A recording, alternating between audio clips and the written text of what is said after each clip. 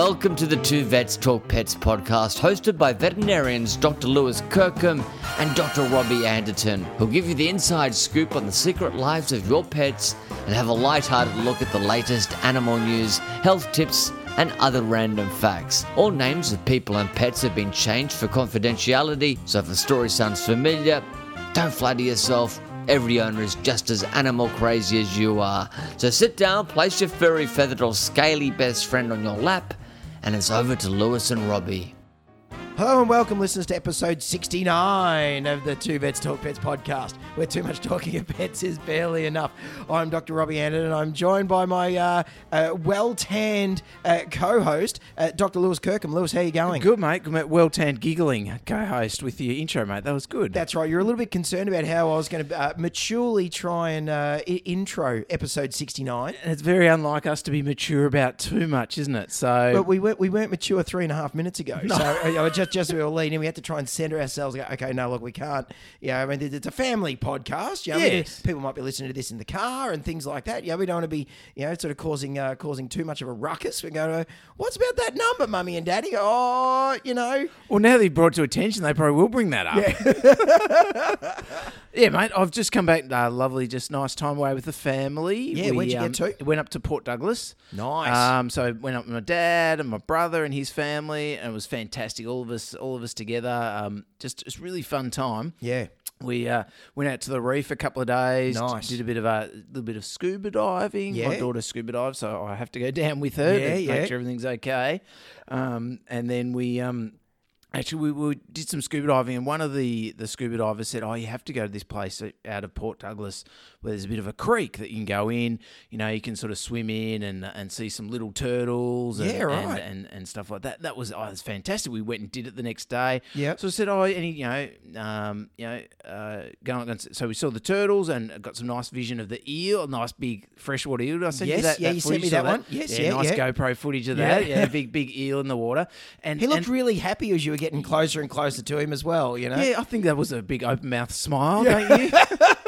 Looked like he was yawning. His ears, if he had ears, they would have been back. Yeah, licking his lips licking if he his had lips, a tongue. yeah. I don't think I got a tongue. I don't know. Maybe I'm not. Looked like he had a tongue.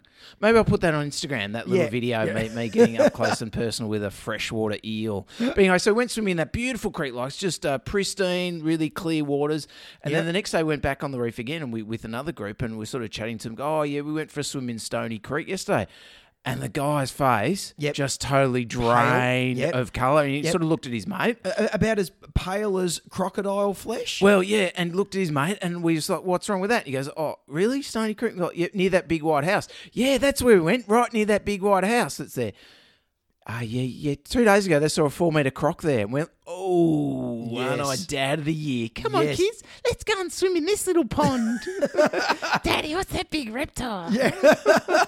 Why is this big log got teeth, Dad? Yeah. So, but then when we showed the guy the photos where he's like, oh, no, that spot's okay because it's got sharp stones and the crocodiles don't like walking over sharp stones on the bank. Oh, they've got sensitive little feet, do they, the crocodiles? Little tootsies, Maybe they need some little booties. Maybe they need to harden up a bit. Yeah, that's right. Yeah, maybe they need some crocodile skin boots. That's right.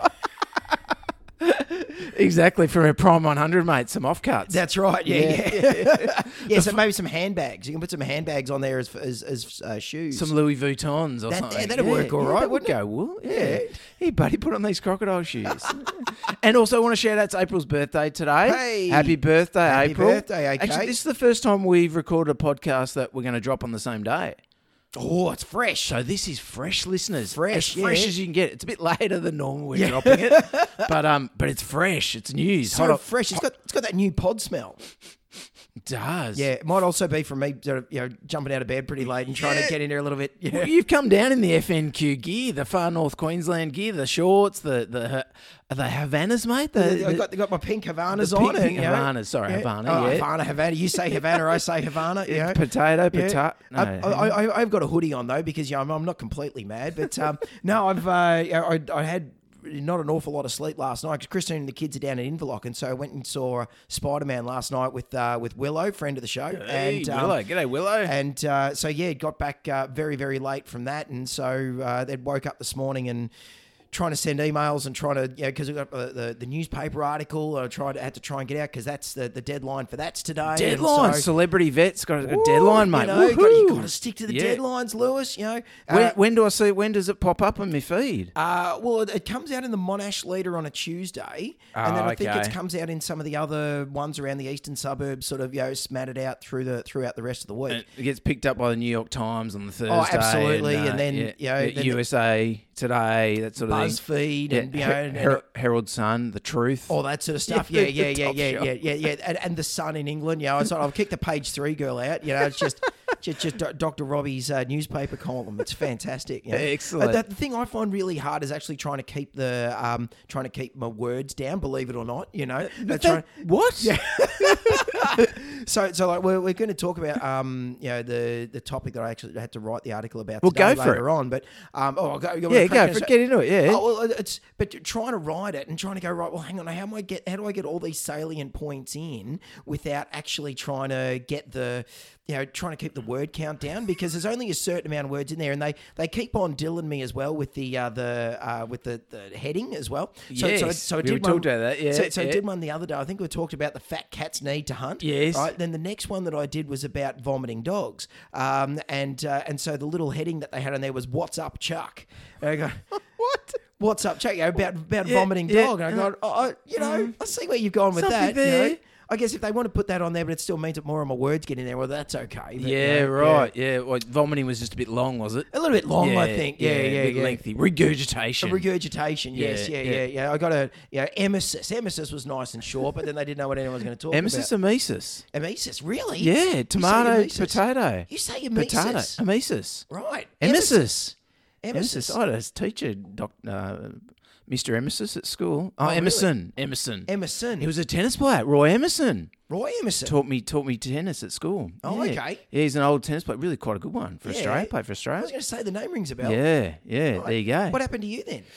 Oh, a few injuries, mate. Oh, right. Yeah. Sore feet. Yeah, right. Sore feet. Didn't have the crocodile shoes. Like a Bernard Tomic style, I just...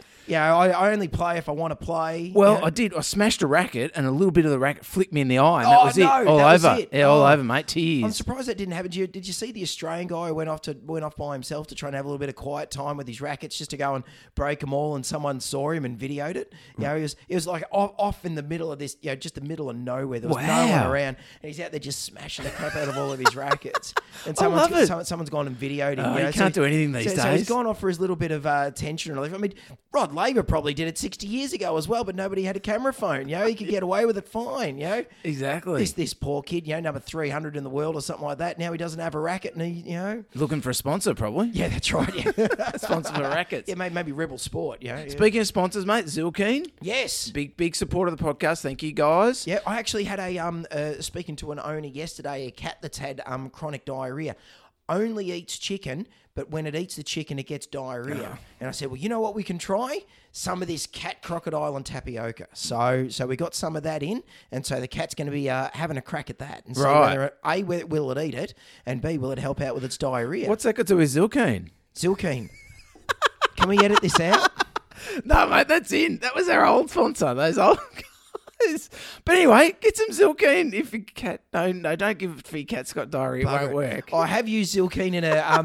No, you can't go back from that, mate. Well, Tracy, friend of the show, she one of our Patreon supporters, her cat had to come in for some blood tests, and so we used Zilkeen and a little bit of gabapentin for her, and so cat went from being unable to get blood samples from to now, Perfect. Excellent. So, yeah, well, I had a couple who they've adopted actually two, well, potentially all you could say is feral kittens. Unfortunately, that were sort of they found dumped at their work, and these kittens are literally feral. They've had them for 3 weeks at home, and they will not move out of the room. Don't come out of their little igloos very much. Yeah, so we've started them on a little bit of Zilkeen, just sprinkled on the food. Yeah, nice. And I think they're getting a few pats now. So there you go. Getting somewhere. Tick for Zilkeen. There you go. Are those kittens? Their diet's fine. They don't have to worry about changing over diet to an unnamed past sponsor. I'm going to have to beep that out. I haven't got time today to edit that stuff. We just have to go beep, beep, beep, beep. Robbie, beep, mate, beep, you're meant beep, to beep. be I right on it. know. Now you're giving me work. Well, Willow said that last night. He's got, so how long does it take you to do it? Like, do you do sort of a run through or anything? No, mate, we just record it and then we just put it straight on. And This is the draft right now. Yeah, I know. This is the draft this we're doing is it. right now. Oh, This is no. the draft and the final. It's just going done. We go work without a net and without a safety net. But if you have got a cat with diarrhea, Robbie's giving you a great solution there, free of charge. And also, big thanks to our Patreon guys. We love you guys. You are the ones that keep the podcast running every week. Yes, absolutely. And gets Robbie out of bed in his Havanas. Emesis. What did you say? Emesis. Right. Emesis. Do you remember we used to say, do you say amacum and abomacum or abomacum and omacum? No, that's American, isn't it? Abomacum. Well, isn't that... Amacum. Yeah, isn't that what Jacob Malmo, wouldn't he used to call it? No, I think it was Abomacum. No, I don't think so. Really? I don't think so. No. Yeah, righty. No. So there was one of the lecturers that said that. I was like, where the hell they got that from? Oh, the cows in the stomach. That'd be Mike Pyman, probably. Oh. He's Canadian, isn't he? Mike Pyman? Pete Pyman? I mean, Mansfield's a long way away and it's up in the mountains, but I didn't realise it was Canada. Yeah. No, that's Pete Mansfield. Pete Mansell. Pete Mansfield, isn't it? Isn't that his name? Anyway, we digress. Alrighty, mate. Now, can we edit that too? Yeah, no time for editing. Well, we've had a few weeks off. Yes, yeah. I think we're noticing it. Out of touch. We are a little bit. Yeah, it's just not flowing. Alrighty, mate. Now, what do you got something for us this week? Okay, well, or do you want to talk about the grain-free foods first, Sure. and then because then we can bundle the next two up together. No worries. So on our production meeting for episode 69, you know. So this, now a lot of people might have heard about this in the news, and I think we did mention this maybe a couple of months ago about the grain-free foods being linked to heart disease. Oh, the one over in the States. Exactly. And I'm not sure if there's some linkage in Australia, but certainly there's been some. The US FDA, the Food and Drug Administration, has actually linked some sort of named dog food brands, right, that are most linked to the heart disease cases that have been reported. Okay. Now, what I understand is I think some of these foods are available in Australia. Oh, right. And I don't think there's any known association necessarily in Australia. Yep. But certainly, I guess if you're feeding your dog these brands in Australia, it might be worth talking to your vet about sort of possibilities and options, and maybe having them examined, having their heart checked. So essentially, the US FDA have tallied that 560 dogs have been affected since 2014. Wow. So it's a fair number. Yeah. Enough for them to look into it, I guess. So I'm going to read a little bit of a blurb that was put out by VIN, the Veterinary Information Network, for us vets that we use. They've done a really good sort of analysis on what's going on, and we might provide a link in the show notes to that as well. Yeah, cool. So the US Food and Drug Administration today, for the first time, publicly identified the pet food brands most frequently associated with cases of dilated cardiomyopathy, or DCM, a serious and potentially fatal heart disease. Now, as you and I both know, Robbie, a DCM, or dilated cardiomyopathy, is a condition resulting in an enlarged, weak heart that cannot pump blood efficiently. Floppy heart muscle. And the dogs with that problem often tire easily, they may cough, may have trouble breathing, or more dramatically, they may just suddenly go weak, collapse, faint, and even die potentially without warning. And that's the worst part about it, is when they... Swollen tummies too, big swollen tummies, Yeah. So in general, it's usually... Before, obviously, these foods and these linkage, it's particular dog breeds are known to be genetically predisposed to the heart condition, DCM, and they breeds like the Dobermans, your Great Danes, your Newfoundland, Boxer, Irish Wolfhound, and Cocker Spaniel. Yep. And many of the dogs that have been found out of that 560 now are not these breeds. Yeah, right. And this is what caught the attention of veterinary cardiologists sort of early on to go, hang on a sec. Why are we seeing this generally genetically inherited disease in dogs that we've never seen it in before, exactly, or rarely in it before? Yeah. So in an update on its investigation into the potential link between certain diets and canine DCM, the FDA listed 16 pet food brands have been named in 10 or more reports of the disease. Ooh. So the top three brands are Acana, which is named in 67 reports.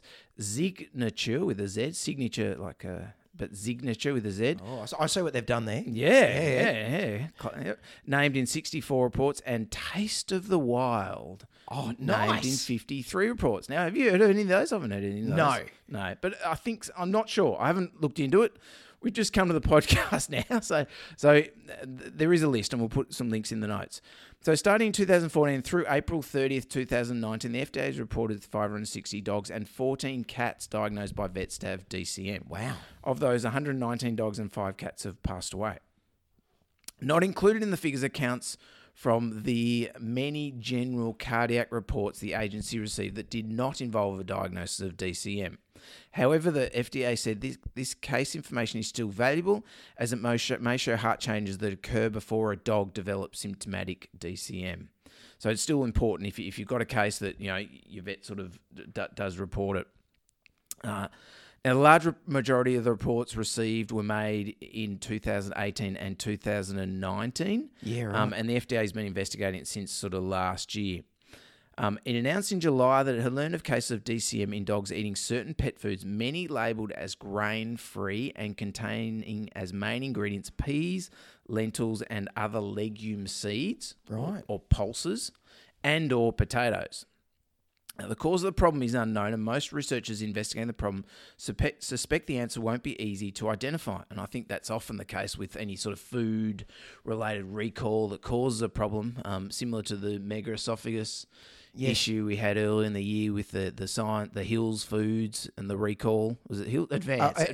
Advance had the megaesophagus, and Hills had the vitamin D. Thanks, mate. Yeah. Excellent. You were right on. And if your cat's got diarrhea, there's another one that you can use. Yeah, or your podcasting vet's got diarrhea because he's verbal diarrhea. The celebrity. Yes, celebrity vet.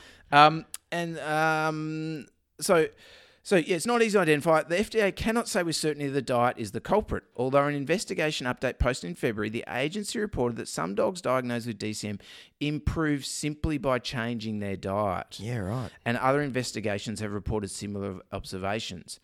At the time, and again today, the FDA said, based on the data collected and analysed thus far, the agency believes that the potential association between diet and DCM in dogs is a complex scientific issue that involves multiple factors. Because of the uncertainty, the agency has not asked the companies behind the implicated brands to recall them.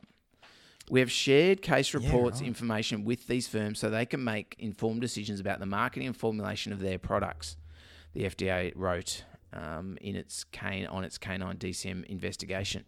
The agency added, we are also sharing this information with the public, but encourage pet owners to work with their veterinarians who may consult with a board-certified veterinary nutritionist prior to making diet changes.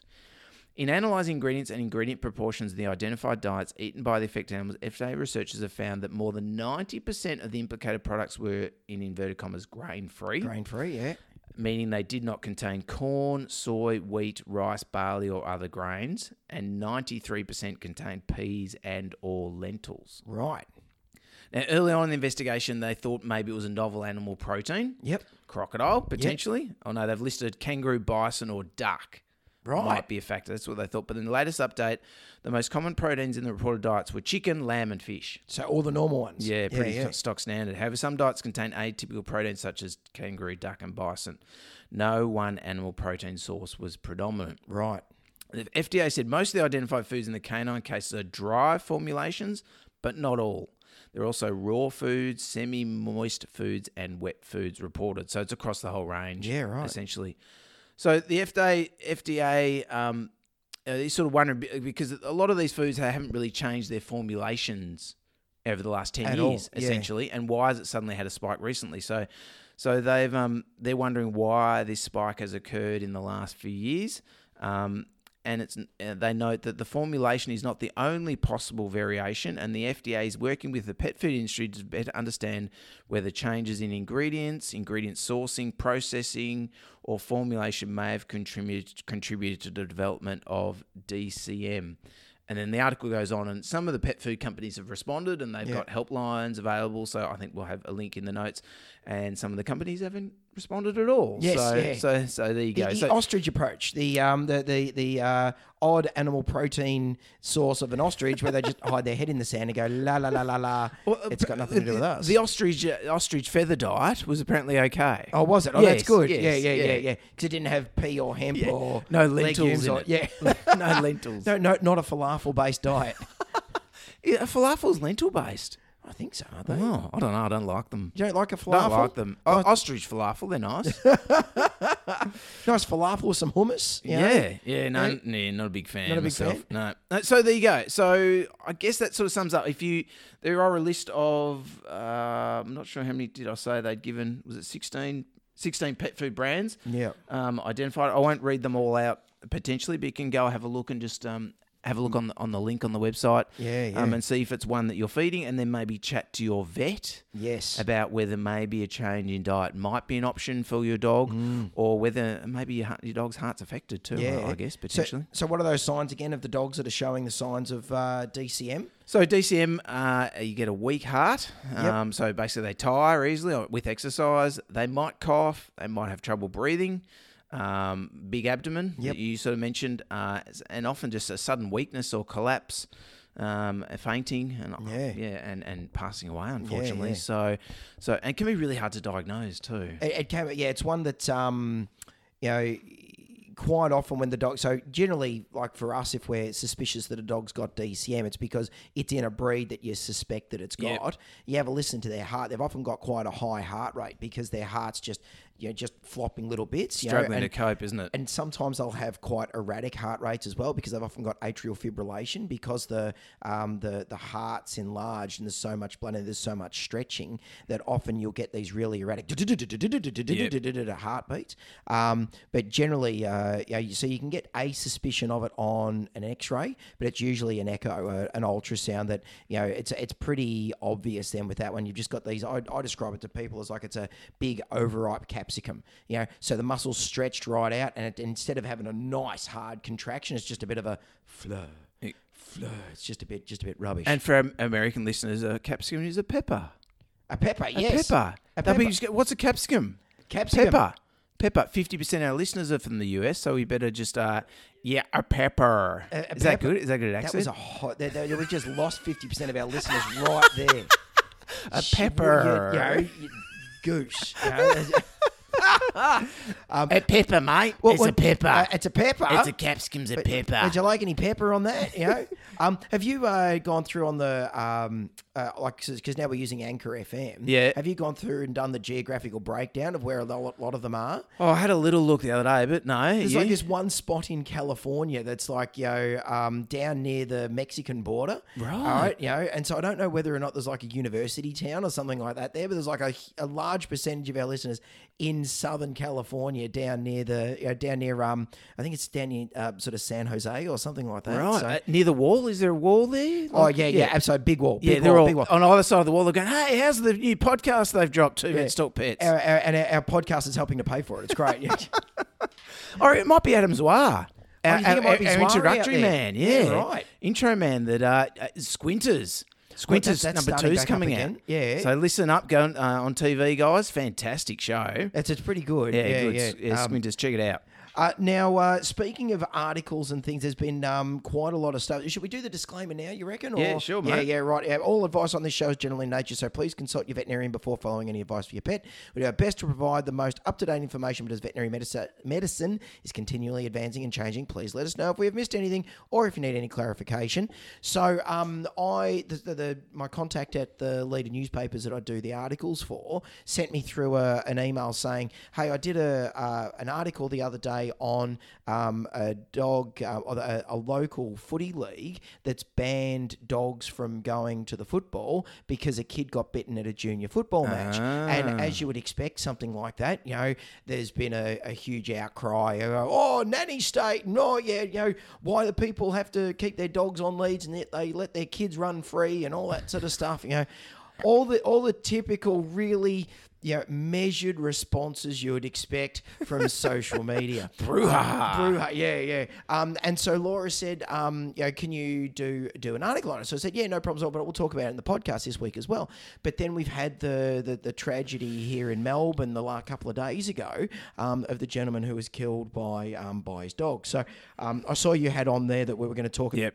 We'll cover that. But I thought we'd talk about this one as well because it's some of the themes we've covered previously, like say with, when we talk about taking dogs to school and things like that at school pickups. But I think some of it's fairly sort of similar with this. So I'll just go through and read the article. Oh, so we're getting an early view on the article, mate. Oh, no, I'm just reading the article from the newspaper first. This is not the one you wrote. Oh, no.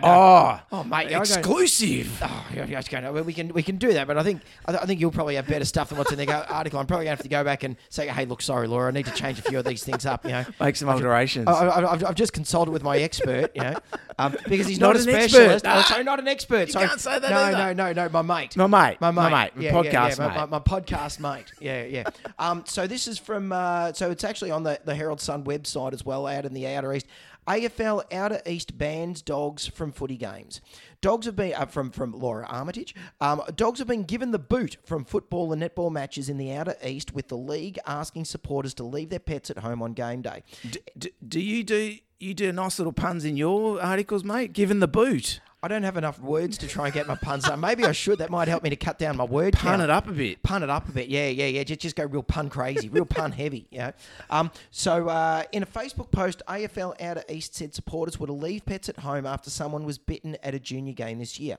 We all love our pets, but crowded places are not the best for them, the post said. Please inform your members to leave their pets at home. We have already seen one case this year of a younger supporter being bitten by a dog at the football. But fans have blown the whistle on the request. So there you go. Laura's. Oh yeah. Laura's very good on the puns. Should we count puns as we go? So that's two. I don't think there's many more than that. Oh, okay. So you probably can't lose. If you lose count after two, then two will do you. Nocilla Raskivism said, most dogs that come to the footy are great, friendly dogs who have been going since pups. Sad, one thing goes wrong and everyone gets punished. While Laura Cross said, this is really sad. It's ridiculous. We're becoming a nanny country. Big shout out to all the nannies out there. But a nanny country, not a state. A nanny country. A nanny country. This is a countrywide problem. It's a national problem. National problem now, Lewis. But AFL Outer East media manager Matthew Fatilla said the plea was a precautionary measure. As it stands, there is no law banning people from taking their pets to games. I love my dog more than anything, but it's one of those things. Dogs can be overwhelmed, especially with little kids running around, Mr. Fotia said. People can get aggressive and dogs get protective of their owners. He said the league was relying on clubs and venues to police the rule. It's relying on clubs, and we know it's hard, but spectators should respect the club and the league's decision. This is in place for safety reasons. Northern Football League media manager Samuel Zito said the association did not have a rule and had no plans to stop people bringing their pets to games. So that's Northern Football compared to Outer East. Mr. Zito said games are often played on Crown land and subject to council bylaws. At finals, we don't allow dogs because of larger crowd numbers, but home and away matches, we don't have a ban. And we could go through some of the fabulous comments, but we might leave it. We'll save that for my article. Yeah, absolutely. Yeah. So I think it comes down to common sense, doesn't it? That in the end, if you've got a dog that gets anxious around crowds, don't take them to places where there's crowds and noise and shouting and excitement. Because if those dogs are already anxious, then they're going to be put in a position where they're going to already be on edge, and particularly then if you don't have control of your dog, if you don't have adequate control of your dog, so say you've got your dog off lead, or you've got him on an extender lead and the dog's just running around, sniffing around, if that dog's already on edge and some kid comes up because the kid hasn't been taught properly how to try and handle the dog, something bad could happen. Yeah, well, I think the thing that worries me is it's not necessarily just a footy-related thing. It's a lot about people love to take their dogs where they go. Yes, yeah. And they like to, the dog's the fur child, part of the family, should be able to come along and go everywhere we go. And a lot of perhaps owners don't even appreciate the signs that their dog's uncomfortable in that situation. Yes, it might be barking, it might be backing away, it might be licking, yawning, but they just see that the dog being unruly or playing up, or and they don't sort of see that. So I think that's my first issue. Is a lot of owners, probably don't appreciate their dog's actually uncomfortable in that situation. They think, just bring the dog along. That's what we do. So I think that's the first issue. And I think then the second issue that you sort of touched on is having control of your dog. That's all fine. And I'm really concerned that the ban's going to mean there's no longer going to be the dog running out into the middle of the oval and grabbing the footy as it goes and popping the footy and ending the game, as often happens in the local league stuff. It's great to see that. Good laugh when they can't catch the dog running around the oval. But putting that aside, having control of your dog is fine in one thing, but in a crowded environment, it doesn't take much for a child to just come up and have a pat. Yeah, correct. And people, might be thinking, I don't want people to pat my dog because it's nervous around kids or nervous around strangers. But they'll still take them to those places. Yeah. And then all they do is need to be distracted for a minute, and a child walks past or walks nearby, and the dog's just a bit anxious and worried about child, and that's when the snap happens. So, but it's not restricted to footy games or the local it's anywhere. It can be a fete, or it can be any sort of gathering. It's really, school pickup drop off, exactly, out at the cafe, exactly. A cafe is a classic one. Exactly. I love to I have a lot of owners that come to me and say, my dog's aggressive at the cafe whenever another dog walks past, or whenever somebody walks past, or a skateboard goes past. It really goes off. And unfortunately, one of the first solutions I say is you've got to stop taking the dog to the cafe. It's just not enjoying it. And people can't get that in their head, that the reason it's behaving like that is really anxious in that situation. And the more you're taking it, the more anxious it's being, and the more risk you're putting out of biting someone and then potentially having to be put down because it's bitten somebody or bitten another dog or got in a fight. So it's really hard to get across to people. And I think good luck with the ban, I say. Yeah. Oh, yeah. And I think we've got footy ground up the road, down the road, and there's always dogs. Like, we'll take Rosie up there. Like, if we're going up there to kick the footy with Ruben at halftime or something, Christine is out at the side with Rosie. But Rosie's a dog, even though she's a whippet and she's a little bit anxious, she's not anxious in that way that we're concerned. But we've always got her on a lead. Yeah. We never have her off lead around people because we know we need to be able to have control of her. So, so I think the surefire way of, upsetting people is saying, right, now you can no longer do this. We're going to take away your choice of being able to do this. And I don't think it's that thing of taking away the choice. It probably still comes back to that education thing of saying, if your dog is showing these signs, then you shouldn't bring your dog, And unfortunately, it does take common sense, and unfortunately, sometimes common sense isn't very common, And the people that don't realise that their dog is showing these signs may also be the sorts of people that don't care that their dog is showing these signs as well. Exactly. It probably gives you a bit of an indication of what that sort of person's probably like anyway. But if you've got a dog that you really want to take him to the footy, go to the other side of the footy ground. Go where people aren't. Just make sure you've got control of them. But if they're getting really upset, you just don't take them. Avoid the situation. Avoid the scenario that causes the anxiety. So I think a ban, personally, I think a ban's stupid. I think to say blanket ban, you're not going to do it. It's almost like the old breed-specific legislation that they brought in and say, right, that's it. We're going to avoid this problem by just banning everything. It's like, well, that's never going to work. It's more that thing of educating and saying, right, well, if you've got a dog that's got these problems, don't bring them. Yeah. Don't bring them. Yeah, I think the fact the AFL says they banned it for finals matches because it's quite crowded just gives an indication of they are aware that it's an issue. Yeah. And then sort of you've got a sliding scale. At what point is it not crowded enough that it's okay to have a dog? Well, who's deciding that, So I think if you have anywhere where you have dogs and you have people, there's always a risk of being bitten. Dogs have got teeth. Yes. And they can bite, regardless, like you said, regardless of breed, and we'll talk a bit more about that. We'll really wham into that hot topic in a minute. But really, really sort of difficult because it's a bit of a knee-jerk reaction, you know. Yeah. Yes, it's terrible that a child's been bitten. Yeah. But the stats, you know, that I know of, certainly 2/3 of dog bites are in the home by a dog that's known to the child, you know, in that sort of situation. So does that mean you're banning dogs in the home? Yeah. Because that's where it's more likely to happen. So, but yeah, certainly being aware of your dog's symptoms and signs and behavioural stuff is really, really important. But in the same way, you want people to be able to enjoy having their dog go out and do things with them. So because it's really difficult. There's so many positives with owning dogs, Yeah. you know, that, I mean, really you should be trying to do it, you know, or letting people do it. So my 3 take-home messages I had is here's the exclusive one, hot off the presses, you know, that I've just, you know, so Do we need to hold this off for next week after you've published, mate? This will be right. Let's let it roll now, you know. So my 3 big points, you know, as much as what I was trying to keep it, you know, contained, you know, which I struggled with, right? First one, keep your dogs on a short lead in public. Great. You know, but, you know, and I've gone on to say extendable leads are terrible, you know, Yes. because, you know, you've got no control. Did you tell them to listen to episode whatever it was? I didn't. I No. didn't. I ran out of words for that one. Yeah. Good. Ep. TVTP. Really abbreviated down. They still count the numbers as a word in the word count, so I had to cut that out. Sorry, mate. Yeah. The second one was teach your kids how to behave around dogs. You know, don't just go up and pat a dog willy-nilly. Always ask. And I actually had someone at the park the other day.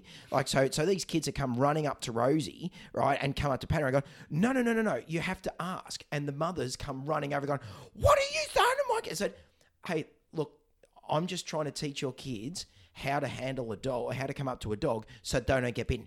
Don't you tell my kids. Go, hey, no problems at all. You know, that's fine. I'll go over here, right? But when your dog gets bitten when your kid gets bitten by a dog, right? You know, this is a scenario that you could have dealt with. You know, It's a very emotive thing. Oh, It's really so much. emotive when you're talking about that, and being someone who perhaps I like to think I've got a little bit more knowledgeable than the average punter out there. Yeah. I really bite my tongue a lot of the time when I see things happening, because you just end up getting in fights. I said, pigeons and chess, mate. You know, I've had that saying before. They strut around on the board and poo all over it, and they still say they've won. Yeah. You know, so. And the third one was, just the thing about if your dog's anxious and it doesn't like being around people, leave them at home. Yes. So I've written here, not all dogs like noise, not all dogs like crowds, not all dogs like other kids. Very few dogs like noisy crowds of kids. Nice. I know? see what you've done there. So just leave them That's home. lovely. Leave them home. Yeah. Good take home points there, mate. I like it. Fantastic. Still couldn't keep it under 300 words. So, So what does that mean? They just cut off the end of it? maybe, maybe they cut out my salient points. The top 2 tips are... The top 2.5 tips are. All right. As long as they get in there the plug for the podcast, then I'm happy. Yes, that's You know? right. Yeah, mate. Yes. Yeah, definitely. Numbers should shoot up, I reckon. Yeah, hopefully. But if you've got a question about it, send it in. Yes, absolutely. Because we this is the reason why we got the podcast. Because if you've got questions about, should I do this? How can I get my dog used to it? Because I really want to do it. What's my dog showing with these signs? Please ask us, because that's what we're here for. Yeah, exactly. As you mentioned earlier, there was a recent really sad case. I think it was maybe yesterday or 2 days ago, where a dog attacked and killed a man in Mill Park in Melbourne. Yeah. It's been all through the news. I imagine most people, certainly in Melbourne, would have heard of it. Yeah. And maybe around Australia, who knows? So it's a terrible situation, and obviously our heart goes out to the family. Absolutely. You know, understanding was a husband and wife who were home at the time, and it was the son's dog that attacked the husband, and unfortunately he passed away. Yeah. And then and the female was trying to help him, or his wife was trying to help him, and she was badly injured as well. I guess there's so many emotive things similar to the footy ban that comes out of this sort of thing, and I just wouldn't want to try and, you know, perhaps just break it down a little bit as to possibly, you know, is there anything we can take home from this, or anything, you know, that we can identify, and perhaps dispel some myths on the way. So the article I've got here is from The Age newspaper, and you know, in the headline, of course, they always mention the breed. Yes. You know? So it's an American Staffordshire Terrier, and I guess that's the first thing that that perhaps I want to touch on. It's often the most emotive thing that comes out of it. You know, that's a pit bull, or you know, that's a breed that is known to attack, and it's been bred to attack, and why would you have a dog, and all those sorts of things. And there are some comments that come with the article, so we might just trawl through those a little bit, just to sauce it up a little bit at the end. Yeah. But I think the initial report I read, you know, and this is sort of how media can sensationalise these things in certainly in a bad way, was the initial article I read was the neighbours had said it was a pit bull. Yeah, okay, yeah. That was what they'd said. And it just shows how I suppose we're part of the media now, but can sensationalise things, and anything that the public thinks looks like a pit bull is a pit bull, essentially, because it just makes for better headlines, and especially if it's to do with aggression. You know, it's often the first thing that's labelled is a pit bull, and you know, taking away all the breed sort of stuff, it's very hard to, from a purely clinical perspective, to diagnose a pit bull, because there is no genetic test to say it's a pit bull. It's very hard by look to say if it's a pit bull. You know, there's all sorts of standards, all that sort of thing. But really, coming down to it, the breed does not matter, and we'll talk a bit about that. You know, what we do know from the stats is the dogs that cause the most dog bites are the dogs that are most popular breed at the time. So it's, you know, at this stage, you know, it might be your golden retriever or something like that. And even on there's a vet Facebook page that was talking about it, you know, and everyone's going, oh well, you know, it's a dangerous dog. They're bred for thingoing. You know, I've never seen a Chihuahua kill somebody. And so I just put a little link to an unfortunate incident where a Pomeranian killed a baby. Yeah. You know, I said, well, it happens. You know, even small dogs can do it. But I guess that's the thing.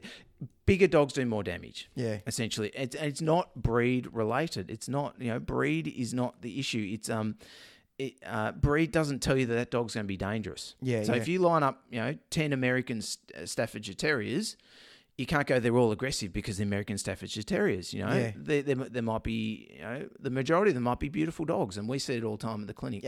Lovely dogs, but then you can have dogs that are aggressive, and they can be any breed. And the bigger the breed is, and perhaps the more muscular the jaw is, the more likely they are to do damage when they are aggressive. So perhaps I won't go, we're sort of running a little bit short on time, won't go fully into the article sort of too much, but essentially, you know, there's a bit of a note here that the dog attacked out of the blue, and, you know, that's certainly something that stats seem to say, that often owners say that this dog seemed unprovoked. Yeah, unprovoked, and also owners often say when a dog bites, it's never bitten before. Yeah, okay. Often it's the first bite. But look, my personal opinion is that there is always there seems to be some sort of warning signs that the dog, you know, has been uncomfortable in situations before. Perhaps there's some early anxiety signs. Really good, Dr. Jackie Lay. She's been across the project. She's a behaviour specialist. There you go. Yes, veterinary behaviour specialist. Yeah, she's been across the news and on the project and that sort of thing, giving some really good advice. And I forgot what the advice was now, but I'll come back to it. Growling. It was about growling. She was saying how growling is good. Yeah, right. And when a dog growls, it's actually telling you, I'm uncomfortable. Yeah. You know, I'm not being naughty. I'm uncomfortable. And if you keep doing what you're doing, I will escalate and most likely bite you. Yeah. So if I have a dog on a consult table and I'm examining and it growls, I'm straight away stand back and go, right, your dog's not comfortable. Yeah. If I keep pushing that, I know it's going to snap at me. Yeah. What do we need to do to make this dog more comfortable? Yeah. Is there something we can do really quickly? I'll whip a muzzle on for a few seconds so I can do what I need to do and then take the muzzle off. Or can I feed treats or change the dog to be more happier or you know, the way we're holding it, or do something else? So growling is a really good it's a good sign. Yes, you know, take it as a good sign. So, you know, the out of the blue stuff, you know, I really think often it's missed. And there was a mention that perhaps the gentleman there's been a few mentions. One, he was in an electric wheelchair, or two, he'd recently got crutches. Yeah. And then the third report I saw in the morning was he's perhaps seizuring at the time. So certainly if he was seizuring, that can be a really weird behaviour, and some dogs would certainly respond to that if they've never seen that sort of thing before, and that could really trigger a fearful response from a dog and cause an attack. The dog to react exactly. aggressively. This is all speculation by me, and just going on what's in the media sort of stuff. So essentially, police were called. The neighbours were trying to get the dog off by hosing it down and banging on the fence, but they were too scared to go in there. Yeah. The attack went on for sort of 45 minutes or so. Wow, which is it's a horrible thing to occur. A few sort of noted things that were said. The dog was always inside and was never walked, neighbours said. And a lot of people going, I'm not walking the dog. That's why it went aggressive. Well, look, walking a dog's lovely. Yeah. There's lots of things you can look at for that. You say, well, maybe they couldn't control the dog out on a walk. Yeah. Possibly. Yeah. Maybe they just weren't inclined to walk the dog, which a lot of people aren't. Yeah. Walking dog is lovely. It's great. Gives the dog enrichment. It can help with anxieties and that sort of thing. But it doesn't mean because they didn't walk their dog, it attacked and killed the owner. It's not causality. Exactly. And then there's a bit of mention, the dog tears down the blinds when someone walks past and scratches at the window, the neighbour said. And that can be an indication of territorial aggression as well, but it could also be indication we're fearful of people approaching the house. Yeah. But it doesn't mean the dog. That's why the dog attacked and killed the owner. It's really just a really unfortunate sort of thing that's happened. So just going through the article a little bit more, they sort of talk about it being an older dog. So I guess you could think about maybe there was some sort of medical condition that caused the dog to suddenly, be more aggressive than it had been in the past. And they're saying they had no idea what triggered it off. It took the rangers a while to get the dog, to capture the dog, and then it was sort of euthanized at the local vet. Right. Sort of that day, which, oh gosh, I feel for the vet. Oh yeah. With a dog like that, I'm trying to handle that sort of dog's not an easy situation. Well, definitely. Especially because then that dog's going to have been so riled up from whatever got it to that point in the first place, and then having to be captured by the ranger. It's going to have been in holding then. I mean, hopefully they got some sort of sedative or something into it. You'd hope to. Quick jab or something like that. But certainly the adrenaline flow in the dog would be unbelievable in the whole situation. So, there's a sort of bit more that says animal experts said breed alone could not predict whether a dog was dangerous. Correct. And that's what I just said. Yep. So spot on. Dr. Jackie Lay, so there she's in the Age again, a veterinary behaviourist specialist. There we go. They've got it correct. Good. Said there were two main reasons why dog attacked. If they were frightened by something and if they thought someone was trying to take something away from them. So, frightened by something, I guess an epileptic fit. Yep. Potentially, but really, really hard to know, something that the dog wasn't used to. Or something was fearful of, or, the man on crutches, who knows? It's really, and often we never know. It can never really come out. Perhaps no one was actually there when the dog first started attacking. The wife was in the other room, and you just don't know. When a dog is being aggressive, it may be that a person or a dog or something is frightening them and making them feel worried and they want it to go away, said Dr. Jackie Lay. It's more about we talk about the breed sort of stuff. It's really more about a range of factors that cause a dog to behave in a certain way. Those factors are genetic. So yes, breed can play a component to it, but other things come into it, like the past history of the dog, what's happening in certain situations, its socialization from a young age, and training it's possibly had. And its current environment and how it's relating to the environment that it's in at the moment. Yeah. And, as I've said before, we tend to look at deed, not breed. Yes, certainly.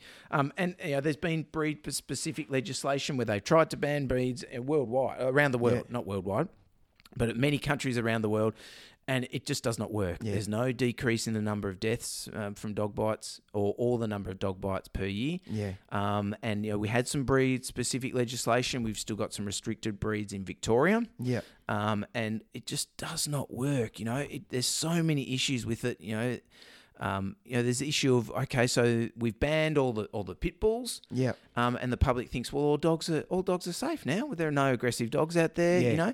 I can go to the footy and pat all the dogs I want to pat, and none of them are going to bite me because I can let my dog run around. I can let my kid run around and run up to any dog because everything's fine. Exactly. It's not a pit bull, so that dog must be a fine, wonderful dog. It's a Labrador, Golden Retriever. There's no way it's going to bite. Yeah. But we do know that those dogs bite. They do bite. And so I just wanted to, I don't know how we'll go with this, but I had a quick look at some of the comments that came under, which are interesting. Let's go through some of the reasoned the reasoned discourse, Lewis, that this story has brought about. That's right. Some of the pigeons of the world. No. I'm sure there's some good comments.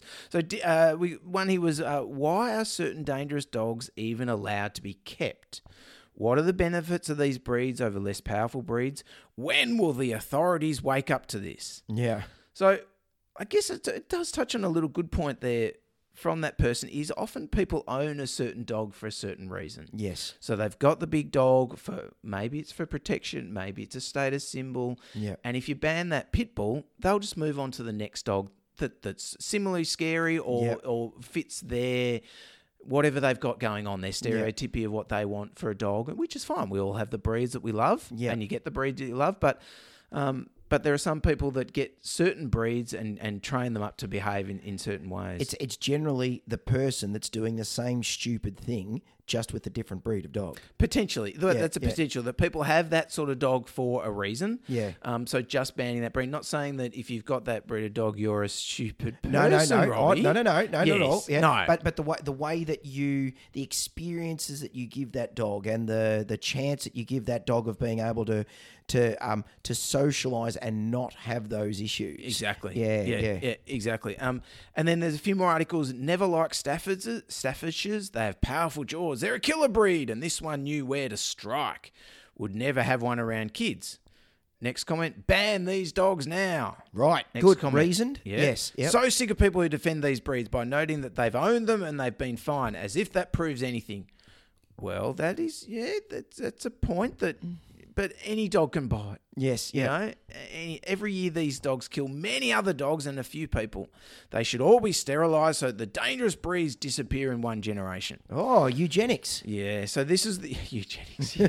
So this is the punters, and there's more of that sort of stuff. It's beyond me why people keep these animals.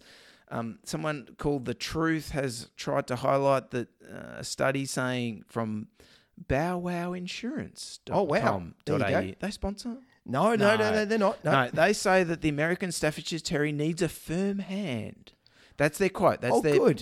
So it needs a firm hand. Right, okay. Not a limp hand. To do what with? When they're patting them, when they're picking up their feces, when they've been walking down at the park? Well, I think that's what the crocodiles needed when they were walking on the bank, a firm hand on the sharp rocks.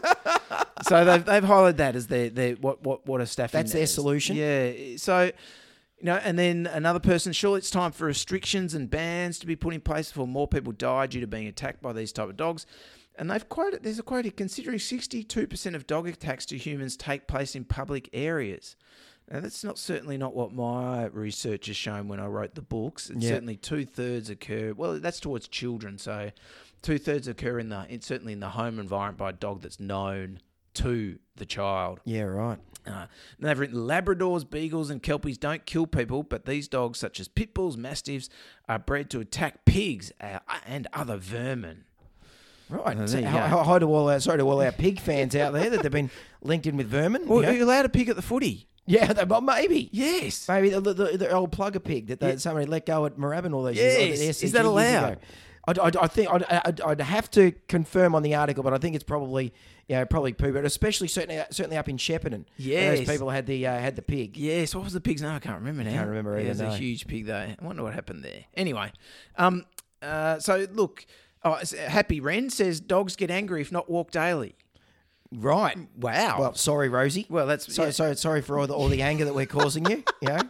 Sorry for that day we were busy and we didn't walk. Yeah, that's right. Yes. You're angry now. So angry. She started turning green and she hulked right out. I could never imagine Rosie angry. She's such a gentle soul. Oh, she can furrow her brow like the best of them, mate. Right, but it doesn't make her angry. She's Makes her worried. pensive, She's yeah. pensive. I love it. So there we go. And there's more. There's lots more comments, but I won't go in. It's so sad and obviously unexpected. Having had a greyhound as a pet, I realised that strong animals always have some potential for harm. Well, that's a point. Yes. Any dog can bite. They've all got teeth. Yeah. They've all got teeth. It's just the bigger ones do more damage. So, well, it's like the analogy that I sort of think about is that a big powerful V8 Commodore is more likely to often driven by a certain type of person that likes to drive that car in a certain way. what are you saying about Deb? But yeah, when she sneaks out with her black t-shirt with the Winnie Blues up in the sleeve, AC/DC blaring off down the street. And a shout out to our Winnie Blue smokers out that's there. right. Yeah. Yeah, they can't rustle up enough enough sort of breath to actually sort of vocalise their displeasure. I think no, that's okay. But Yes. a little Hyundai Excel, right? That'll still kill you if it hits you. Exactly. Yep. Like if it's not the size, it's not the type, it's just the way that it's handled. It's the situation it's been in, Yeah, so it's not the size, is it? It's how you handle it, Robbie. Is that what you're So welcome to episode 69 of the Two Vets Talk Pets podcast. Yes, we linked it in. Beautifully done. Seamless. What a way to end a podcast. It's episode 69, no doubt. Yeah, exactly. I appreciate what you're saying. And people make analogies all the time, that sort of thing, that, you have that V8 car for a certain reason, potentially. And yes, if you drive erratically and you drive fast, you are perhaps more likely to injure someone. Yeah. But you're right. You speed your Hyundai Excel down the road and you can injure someone just as easily. Yeah. And it's similar with dogs, that if you have a dog, there is always a potential of your dog biting. Yes. It's just a fact of life, Yeah. If you have a gun, I guess in the house, there's always a chance of that gun going off, Yeah. I don't like to use that analogy too much, but a lot of people try and draw comparisons in that sort of way. But because obviously dogs are sentient beings and it's a little bit more complex than that. So, so hopefully that's sort of covered a little bit for everyone. I can't tell you why this incident has occurred. It's a horrible incident. Yeah. I really feel tragic incident, and it's but there's obviously going to be a lot of factors involved, and some of which we may never come to light as to what got this dog in the position to make it feel like that was the action that it had to take. But exactly, and the sad thing is, this won't be the last time we hear about it. There's always a few deaths every year in Australia from dog bites, and worldwide. Wherever you're listening, if you're in Madagascar, there are deaths in Madagascar from dog bites as well. So hopefully we've just shed a little bit of light on it, that perhaps a little bit of educational light on it from us. So, but I think we're about run out today. Mate, do you got any questions? No, got nothing. Nothing has been sent through. So, alrighty. And what are you going to hit us up with next week? I'm going to talk about poisoning in pets. People often worry that their dogs have been poisoned because someone's chucked something over the fence, and they're worried that their dog's or cat's going to get poisoned. When actually the most likely poisonings are actually poisonings that happen from stuff that's around the home. In the home environment. Love it, mate. Fantastic. Now, if you've got any questions, certainly we love hearing from you guys. I've had a few emails the last couple of weeks, but I haven't got through to them yet because I've been away. Yes. And but send us email to Too busy swimming with crocodiles? Yeah, well, supposedly. Have to check the GoPro footage. Might be one in the background. 2vetstalkpets@gmail.com or on Instagram or Facebook. Yes, fantastic. Alrighty, guys. We'll scratch you later. Peace out. Bye. Thanks for listening to Two Vets Talk Pets with Lewis and Robbie. To chat further about this week's episode or ask the guys any questions, search Two Vets Talk Pets on Facebook, Twitter and Instagram, or send an email to twovetstalkpets@gmail.com. You can find Lewis on Twitter with the handle @VetBehaviorist, and more importantly, as the two pet heroes return to their day job of saving animals' lives, be sure to thank them with a 5-star review on iTunes. Every time you do, a small, cute animal will receive a cuddle.